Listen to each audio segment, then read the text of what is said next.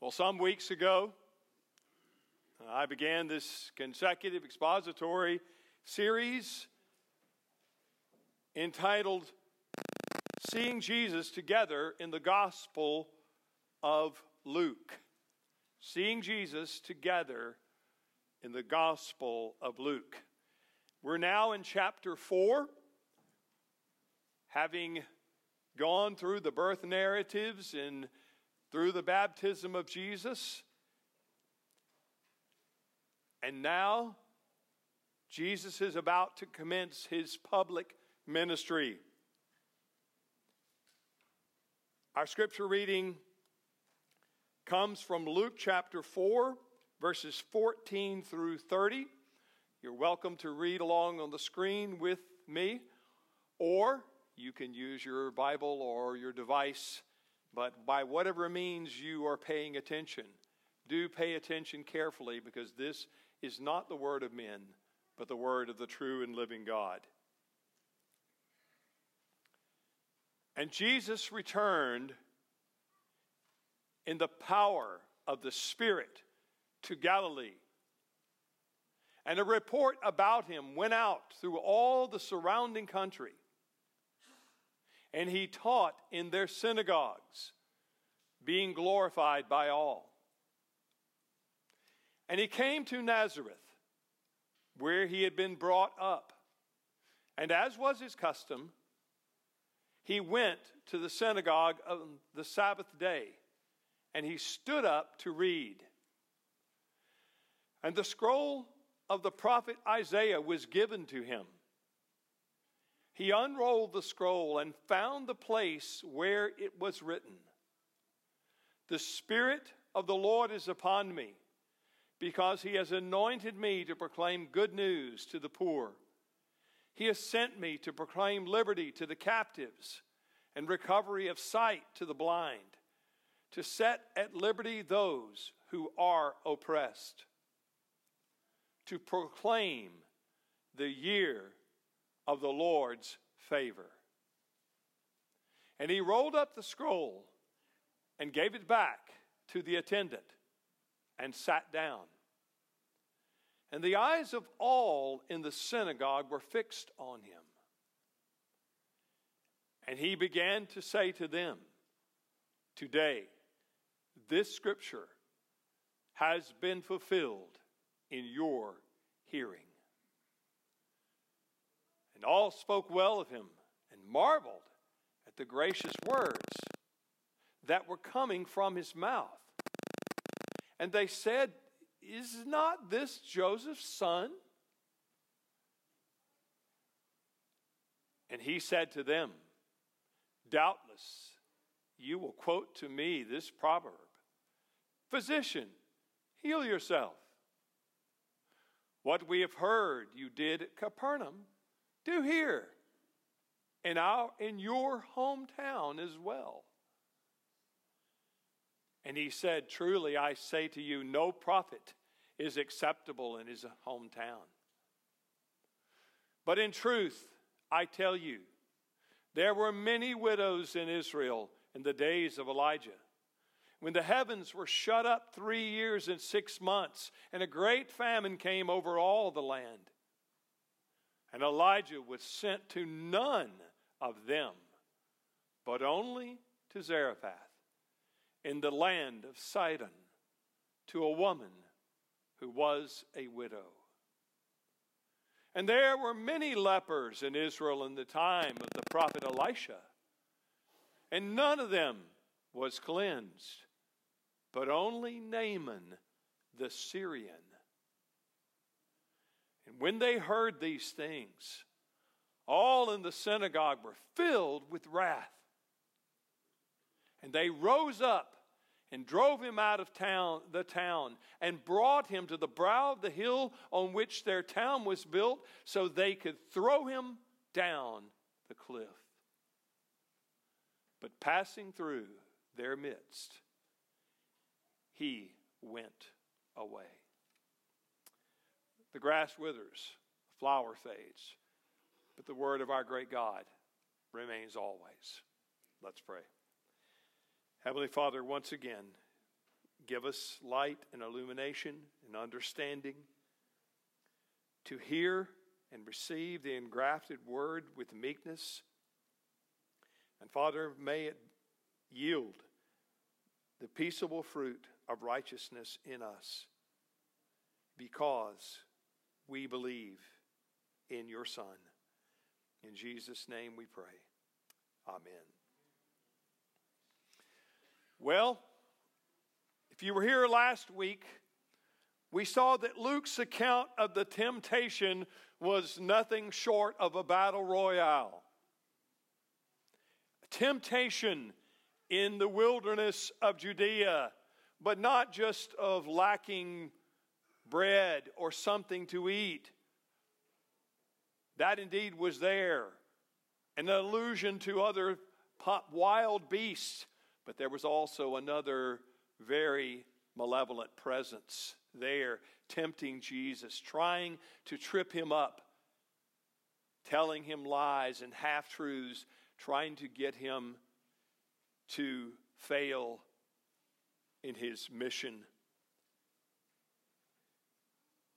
Well, as we will soon see, Jesus will be thrust into another battlefield, but in an unlikely place. His own hometown in Nazareth, where he grew up in the region of Galilee. Now, Luke's account now takes us from the Judean wilderness down in the region of Jericho, where John had been baptizing and where Jesus had been baptized. He takes us from that region due north and then to the northwest to the Galilee.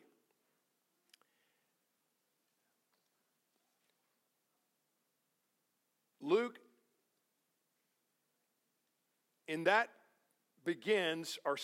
Jesus begins his public ministry in that region called the Galilee. Now, the region of Galilee gets its name from the Hebrew word Galil, which means ring or circle. Ring or circle. And long ago, many hundreds of years ago, there had been Gentile nations that were coming in all around the region of the Galilee. And so literally, it was the circled Galilee, with all of these Gentile pagans all around them in the northwest, in the north, in the east, and southeast of them.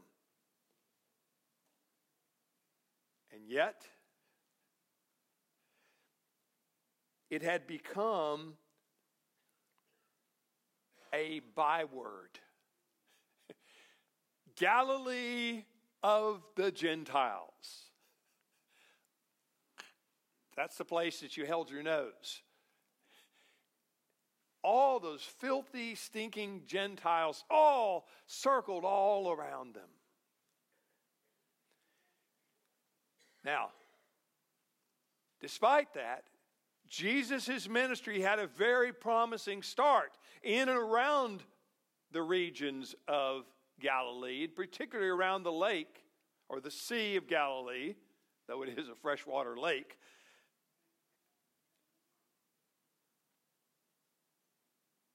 He had a particularly effective start in Capernaum, which is on the north shore of the Sea of Galilee. And Luke, very interestingly here, skips several events that took place in the other gospel writers, Matthew, Mark, John. They recorded some other things that happened after Jesus left and came into the Galilee. He didn't go first to his hometown. He first went to the region and around Galilee. the Sea of Galilee in the place of Capernaum. Probably picked up at least 5 of his disciples in that time as well. Jesus likely taught and healed for some time before ever deciding to go to Nazareth.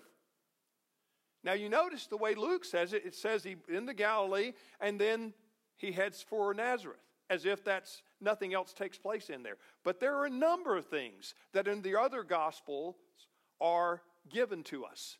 But Luke wants to make a beeline for Nazareth for a very good reason, as we will see. Now, here's today's outline, the rejection.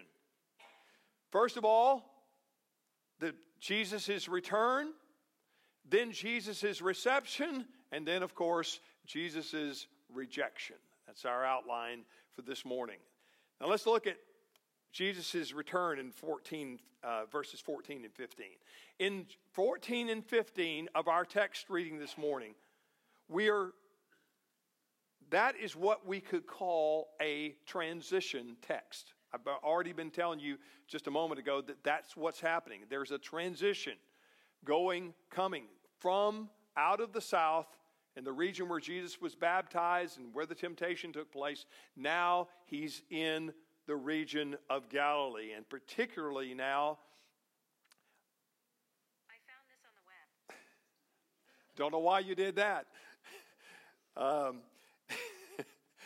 Jesus now does not return from his bout with Satan into the Galilee. He does not return all bruised and bloodied and beaten up. He's not a limping Savior trying to crawl back into his home area. Instead, he comes into the Galilee, Luke tells us, in the power of the Spirit. That language is very reminiscent of a victor, of one who has overcome and has won. Instead, he comes into Galilee in the power of the Spirit like the mighty winds that swept into the Sea of Galilee. You've heard me speak before about those winds and that came off of the Mediterranean and down through mountain passes and through what is known as the Valley of the Wind and the Doves. And many, many years ago, we got to be there. And those powerful winds that would come would get all in the shallowness of the relative shallowness of the sea or lake of Galilee. It would create incredible stormy winds. And it's almost like Luke is saying Jesus is riding on those metaphorically. Not literally, but metaphorically. He's riding in after his defeat of the tempter. And now he comes in power of the Spirit to begin his public ministry. Furthermore, Jesus' notoriety and fame was spreading daily because he was what? Luke says was teaching in their synagogues. Every chance, every opportunity, people, they had heard about him. They had gotten the word about that he had been baptized in the Jordan and what God had spoken and those had heard. It had gone like wildfire. And now people were pursuing him. Crowds were gathering in the region of Capernaum and around the Sea of Galilee. And now he starts to come back to his hometown. Now, I do want to just mention something to you. You all may know what a church bulletin is, right? I don't know if we had enough for today. We may have came close to running out. We may have gotten some, I don't know. But you know what a bulletin is, and mine's sitting over there right now. But if I were to hold that bulletin up, it basically kind of tells you what's going on and tells you the order kind of how we're going to do worship this morning. And but here's the thing that's interesting. In the first century, Jewish people had a bulletin too. They had a bulletin for their synagogue worship. For instance, listen to these elements. This is a typical synagogue bulletin. Now, they wouldn't all necessarily be exactly like this, just like ours isn't. From time to time, we change elements or focus on or add something. But listen to this. Here's a typical order of service that would have been used every Sabbath throughout Israel. Something like this. Invocation. That's basically an invite to come and worship God. Sometimes we call it call to worship. Recitation of a confession of faith. In other words, they confess their faith. Sometimes we do that through creeds and things of that nature. Prayer. Readings of the law and prophets. In other words, their whole Bible, Old Testament Bible that they had. Brief message or sermon. I know some of you love that word. Brief message or sermon given by a rabbi. And then a closing prayer and dismissal. What's that? It's a benediction. Now, isn't that interesting? It's not exactly the same, but there's a lot of similarity. And this shows that we got a lot of our first century worship approaches and practices, many of that being borrowed from the synagogue. And Jesus had been regularly teaching in synagogues all around that region in the Galilee as he starts to come into his own town. Now, Jesus is on the way. He probably would have taken that route from Capernaum down a little bit and would have then taken that route and gone through the Valley of the Wind and Doves and popped out on the southwest of that area. The lake would have been here, and the southwest area would have been here where you would see Nazareth. Now, here's the thing that's really, I think, kind of interesting. Jesus is on the way, coming through there, and he's coming to his humble little town of Nazareth. The truth is, Nazareth didn't have a lot to brag about. I don't know if you are a follower of college football. I've been known to once in a blue moon watch a college football game, especially if it has crimson and white colors that are prominent. But there is a former coach, Les Miles, that was the coach of LSU for a number of years, no longer so, but he used to say about Tiger Stadium, known as Death Valley, and he used to say, this is where other teams' dreams come to die. Death Valley is where other teams' aspirations, dreams, and hopes come to die.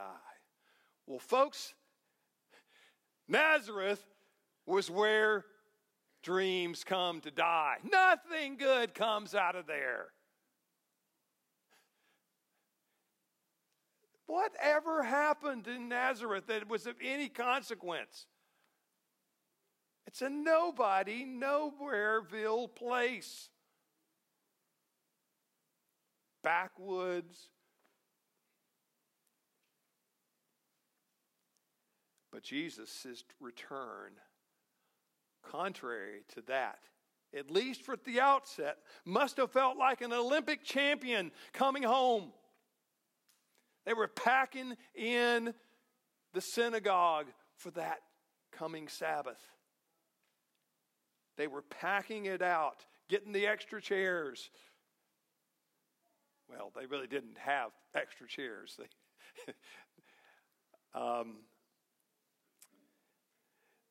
Now,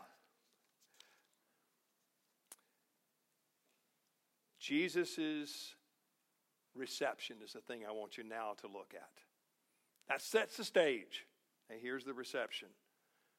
We've seen his return. He's there now. What happens? That's in verses 16 through 21. Now, I want to show you a few graphics that might be helpful here. I hope they will be.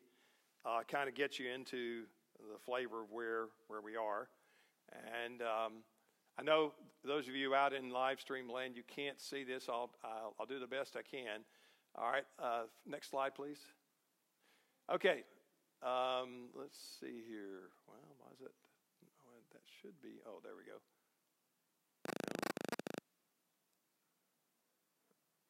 We're going to get this in a minute, I think. There we go. Okay, remember, down in this region here, this is where the baptism probably would have been here. The temptation was in the Judean wilderness, which would have been in this area here. And Jesus has come all the way up, set up early shop here, and now he's coming through the valley of the wind of doves here to Nazareth. Next slide, please. Now that is modern day Nazareth that you see on the screen. Considerably larger town than it was then. Now, but it still wasn't that big. Next slide, please. Now, this is giving you a little bit of a picture of what a first century synagogue would have looked like. I say, that's why I said no chairs. People would sit around, and the teaching would be done from here. Next one, please. And there you see a rabbi, and imagine that would have been something, maybe what it would have been looking with the pillars here. And Jesus, when he stood, would have been standing there teaching. Of course, it probably wasn't a whole lot more crowded than that, but that would have been a picture of a typical synagogue. And then, do I have one more? Yes. And of course, he was given the scroll, remember? That scroll would have been likely papyrus. Could have been leather, actually could have been leather, or it could have been a kind of crushed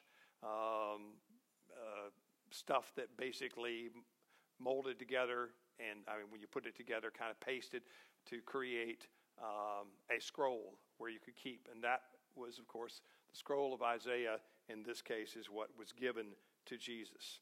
All right, thank you very much. Now, with that in mind, the people received him at this point with great anticipation as Jesus was given the scroll. Now, as you heard me say, Jesus stood up to read the scroll. Everybody else was sitting down, but Jesus stood up and he picked out a particular passage from the scroll. It was a scroll of the book of Isaiah, but Jesus dug in and found a particular passage, and it's Isaiah 61, 1 through 2. And its parallel is in what we read, Luke 4. Let me read it again. Now, this is what Luke 4 records, and Isaiah 61, 1 through 2, that's one side of the parallel, and the other is Luke 4, 18 through 19. But I'll tell you, there is a slight variance. Actually, a couple, but I'm going to just point out one of those. This is what Jesus spoke according to Luke. It is Isaiah 61, 1 through 2, but with something missing. The Spirit of the Lord is upon me, because he has anointed me to proclaim good news to the poor.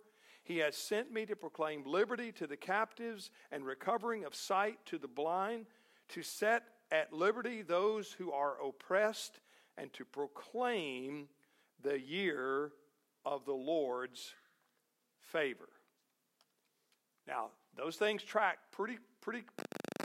very, very close, almost word for word. Luke's account and Isaiah 61. Well, one other slight variance, not a lot of impact there. But there's a lot of impact in what both of them leave out. Isaiah didn't leave this out, but Luke did. The question is why? All in all, very parallel.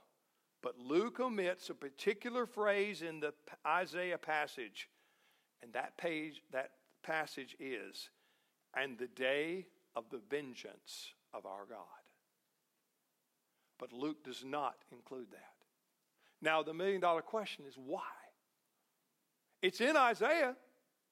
It's part of Scripture.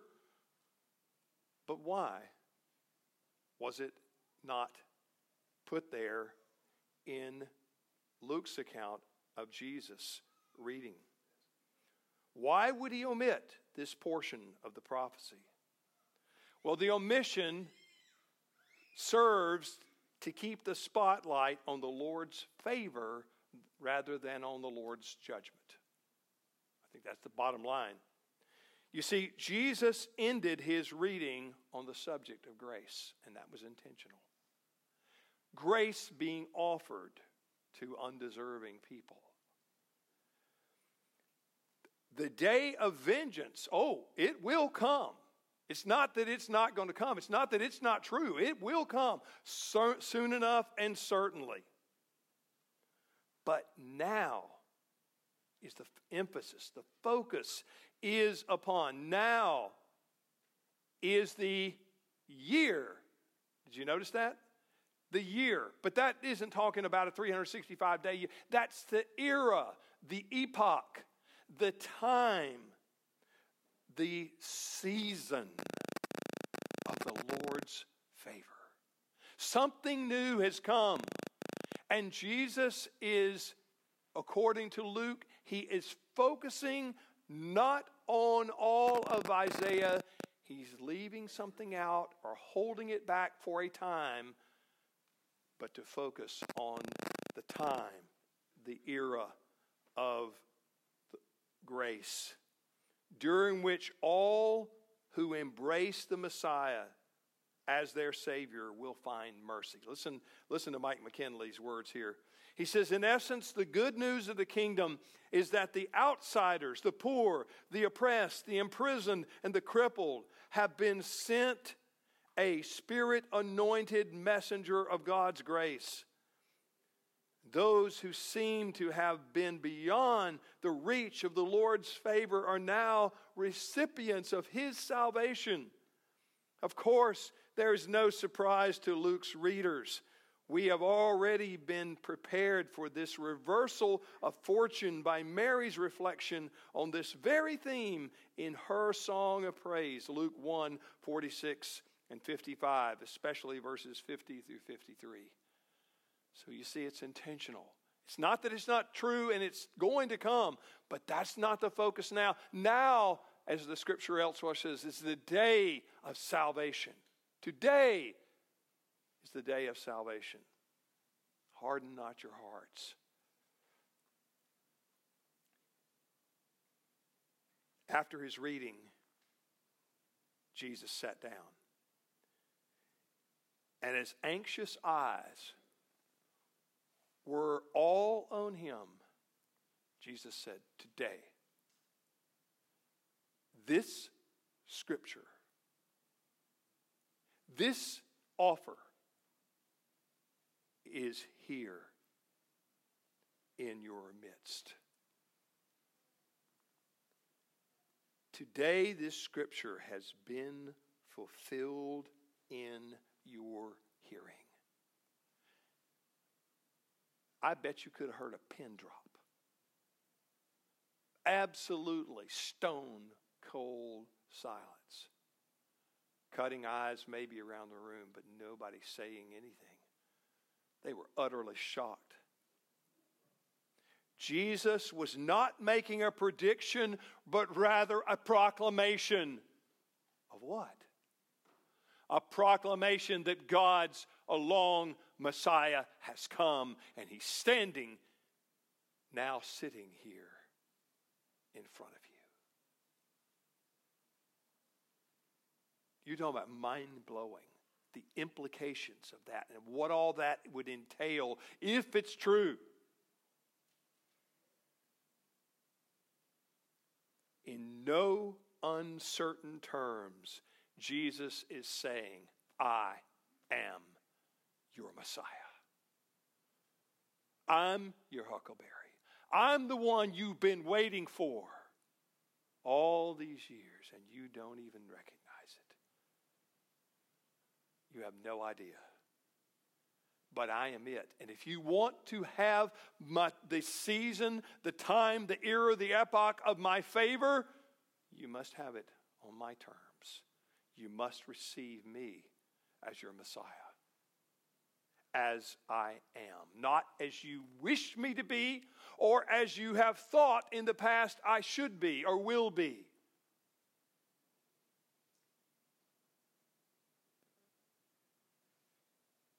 You see, he was saying, I am the Messiah, and you must receive me such as I am. Now, the last part is Jesus' rejection in verses 22 through 30. Now, interestingly, in verse 22, there's a question about how do we understand that? And it's possible, it could be, that we understand that word when it says this, in verse 22, and all spoke well of him and marveled at the gracious words that were coming from his mouth. Well, they probably did earlier on. They certainly did. They were being cordial. And they were amazed by this preacher and how powerful his teaching was. Remember, later on we would discover in other Gospels that he unlike the scribes and the Pharisees, he taught with authority. They were probably, man, we have never heard anybody like this guy. That may be true.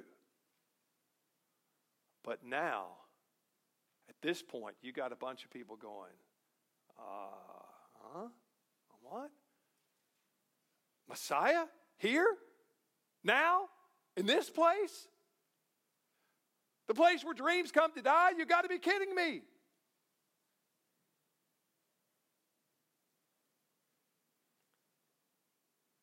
You see, a better rendering may be they marveled at his words, but they weren't buying them. They weren't saying, oh yes, my King, my Lord, falling. No. Not at all. They were saying, who does this guy think he is? We know who he is. The carpenter's boy. Hometown, homegrown. And you're trying to get us to buy the line that this is the long-promised Messiah? Impossible. Outrageous. You see, do you expect us to believe this? Jesus, though, knew their thoughts. He knew they wanted, remember, a miracle. They said, hey, you did it in Capernaum. What's wrong with us? Are we chopped liver? Yeah, but hey, what? Come on, put up. Okay, you've made the claim. Now let's see you do it. Let's have some magic tricks. Let's see some wonderful healings and something about all this other stuff we've heard down the road from. We're your hometown. Surely you're going to do something bigger and better and more fireworks for us. Nope. Jesus understood the problem. They didn't believe he was who he claimed to be. They just didn't believe it. They might have been impressed with him. They might have thought he was pretty awesome in terms of his eloquence and his speak, but they weren't buying anything he was selling.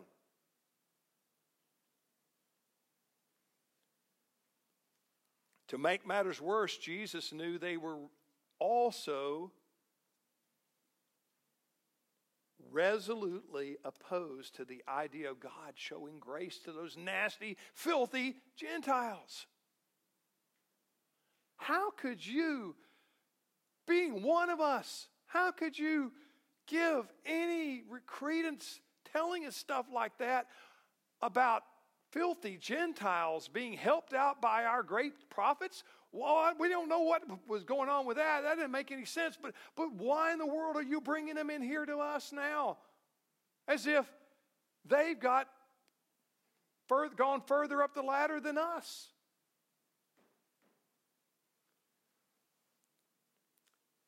Jesus knew they were opposed, and their hearts turned to stone when Jesus reminded them that because of their unbelief in Israel, the prophet Elijah was sent to a Gentile woman in Sidon, and all the others in Israel, widows, were ignored in that famine. And then Elisha, in his time, he healed only one, and it was a Gentile, a Syrian named Naaman.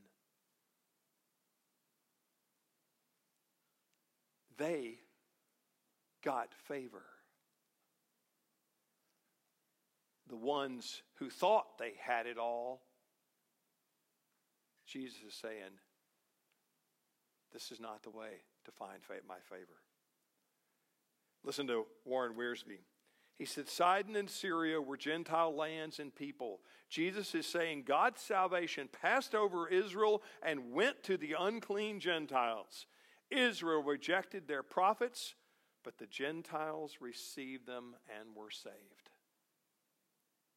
Now, at this point, they're about like a kettle about to blow its top. They are seething. Because Jesus, start thinking about this, and wheels turning, the implications. You're saying these nasty dogs are closer to being where they should be spiritually than we are? Now they are absolutely ticked. In verses 28 through 29, they went from listening to Jesus to wanting to lynch Jesus. They went from listening to lynching. Without discussion or a trial, their impulse was to kill Jesus as a false prophet. And they marched him out of town as fast as they could to push him over a cliff. Now, if you were to go listen to this.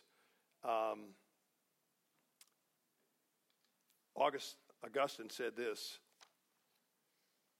they love truth when it enlightens them, but they hate truth when it accuses them.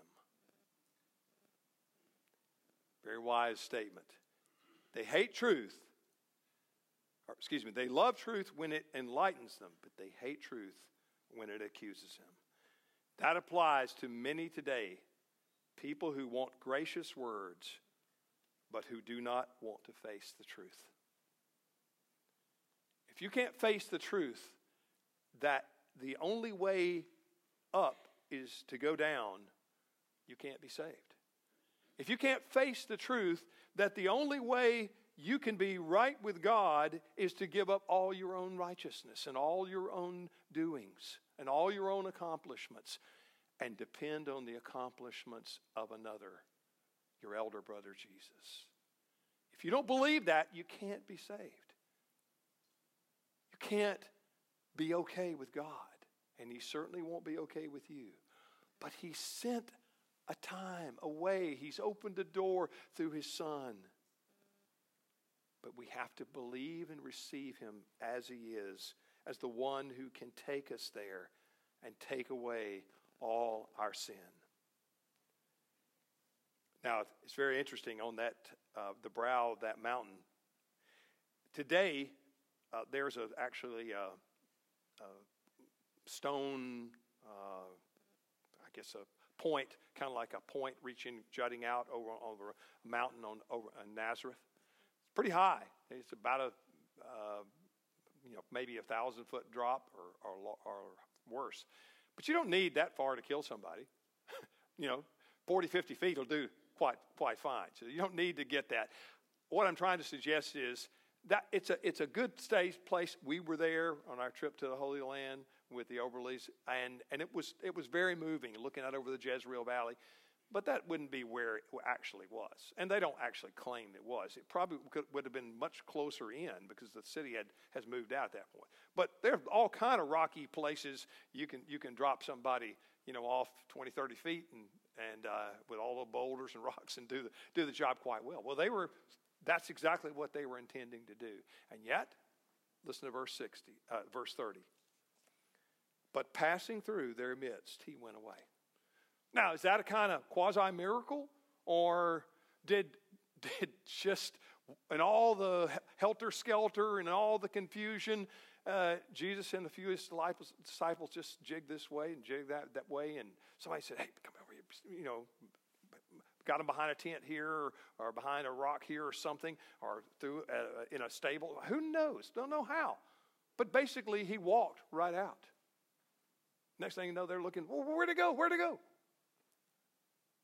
Whether there was something supernatural there, it was just kind of like a Jedi mind trick. These aren't the droids you're looking for. It could have been something like that, spiritual, or it could have just been. But here's what we know for sure: his time had not come. He had not come into this world to be flung to his death. Not this death. He did come into this world to die and rise again. But this was not the time or the place. His time was not yet to come. His time was not yet. It was not yet come. But for today, ours has. Amen. Let's pray. Father, again, we thank you for your word. We thank you for your wonderful Son, our Savior, for his amazing mercy to sinners like us, to coming and giving the favorable time, the era of the gospel. And Father, thank you that we are still in it. And may you draw in so many more that come and hang and cling to Jesus as we do today as we come to this table. May your presence be with us and your joy be ours because of him, your worthy Son. In Jesus' name, amen. Stand for our hymn of preparation for the Lord's Supper. Behold the Lamb, verses 1 and 2.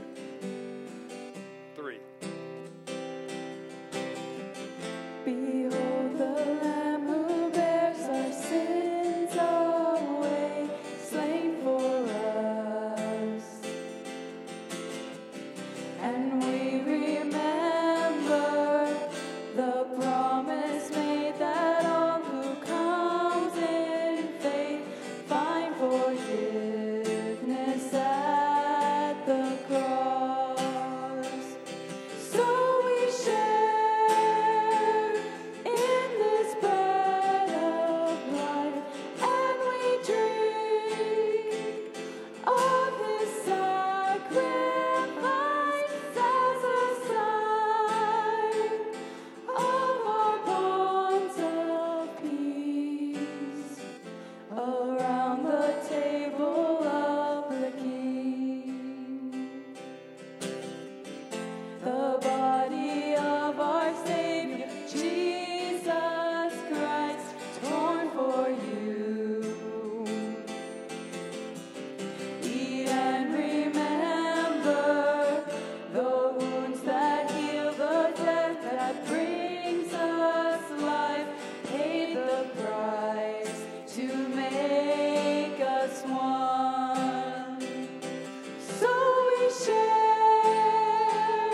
in this bread of life as we drink of his sacrifice as a sign of our bonds of love around the table of the King.